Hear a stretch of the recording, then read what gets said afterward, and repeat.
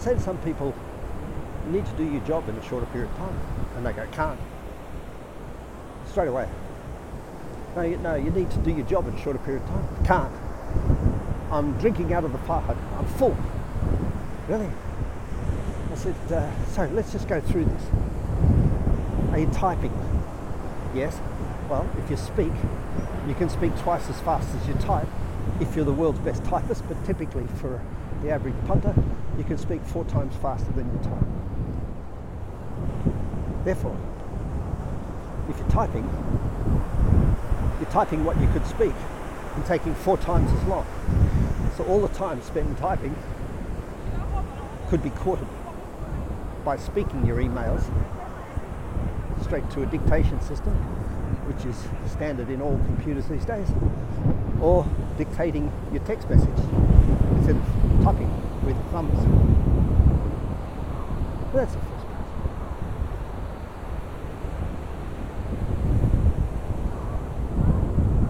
The second part is you can listen twice as fast as you can speak. So if you're listening to this podcast and you're listening to it at the speed at which I'm speaking at, you're listening too slow. You'll be bored. You won't concentrate. Third thing, most important, you won't remember anything you're not interested in. I remember when I was going through high school, I was delinquent. I was considered a thug. I was a thief. I was a street gang. I was doing it bad.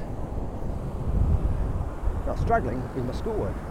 Failing, everything. Yet I was working hard. My dad really disciplined me, put me under the pump. And I was failing. I was failing geography. I was failing English. I failed French. But for some reason, the math teacher got me interested in mathematics. And I freaking loved it. I don't know why. It had something to do with cricket, or footy, or thieving, or stealing cars. It had something to do with something. And I got so interested in mathematics that I'd spent hundreds of hours outside of school doing bilateral equations and quantum integrative things. And I did them on a bloody slide rule, would you believe? Oh, I loved it. And I had these sheets of, instead of lined paper, I had sheets of check paper with little boxes on it. And I had thousands of these sheets. I used to steal them from the newsagent. And I did all my math in little boxes. I just got my brain into compartments and got my brain into order. I got my brain into this thing and I loved it. And you know what? I passed those exams. I got 100% for the exam in the 6 months after I've been threatened with delinquent expulsion in the school. I got 100% for the math exam. Not because I was better at math, but because I was interested in it.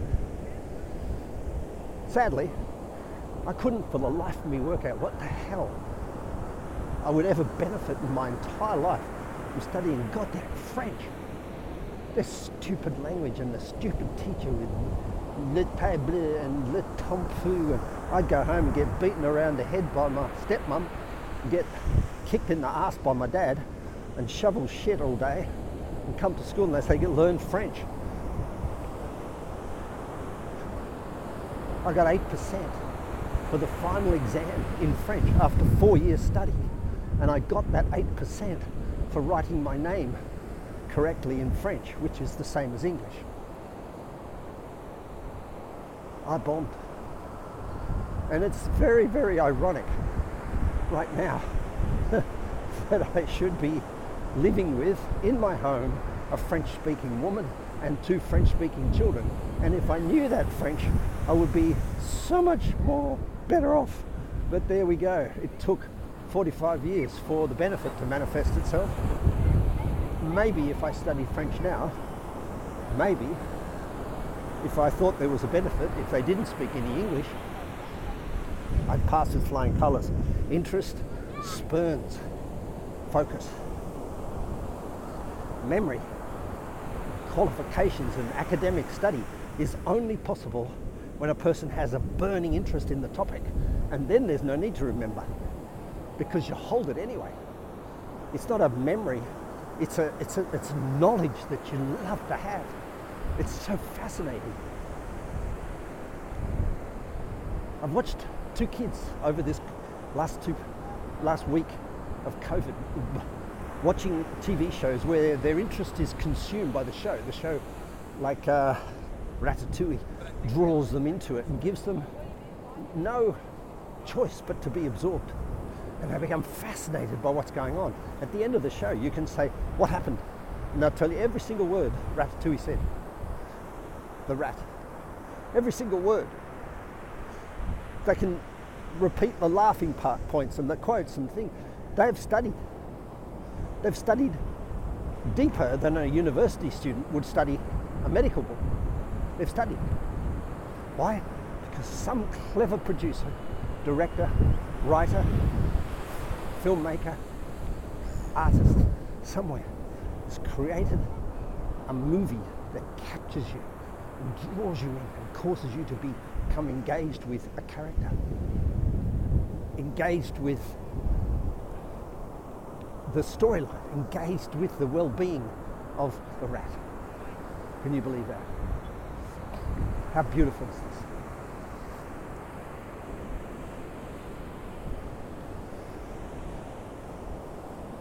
I tell the kids each night before they go to bed, you know, you're going to wake up more beautiful, stronger when you went to bed.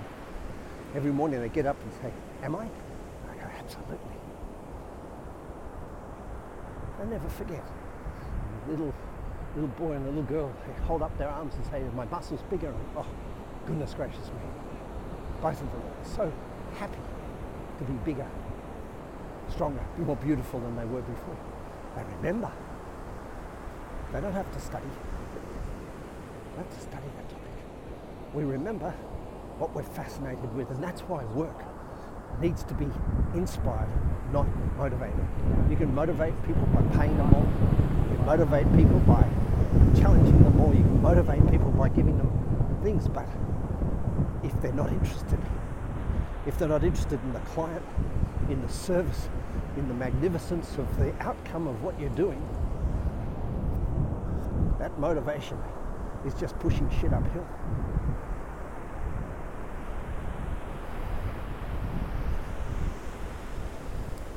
Inspired means you're interested, you're enthusiastic, you want to know more, you want to do more, you want to have more, you want to play more.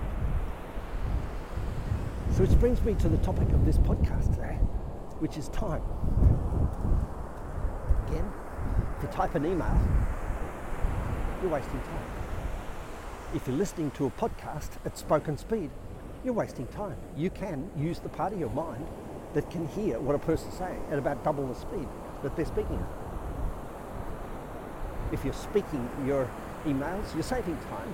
If you're speaking your text messages, you're saving time.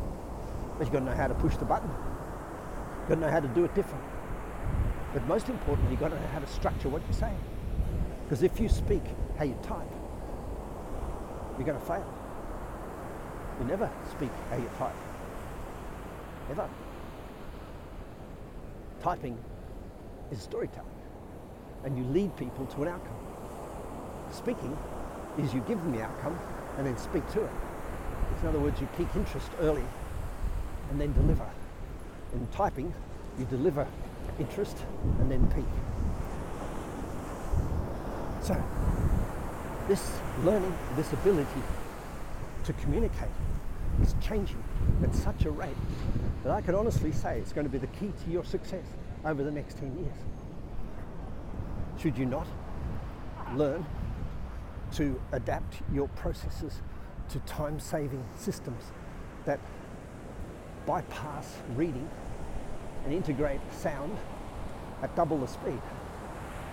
If you don't learn to discern what you read when you read it, if you're not focused when you work in a love-to space, you're going to be wasting your time. And if you're wasting your time, you can be automated. And if you can be automated, you will be. This is Chris. Have a great day. Bye-bye.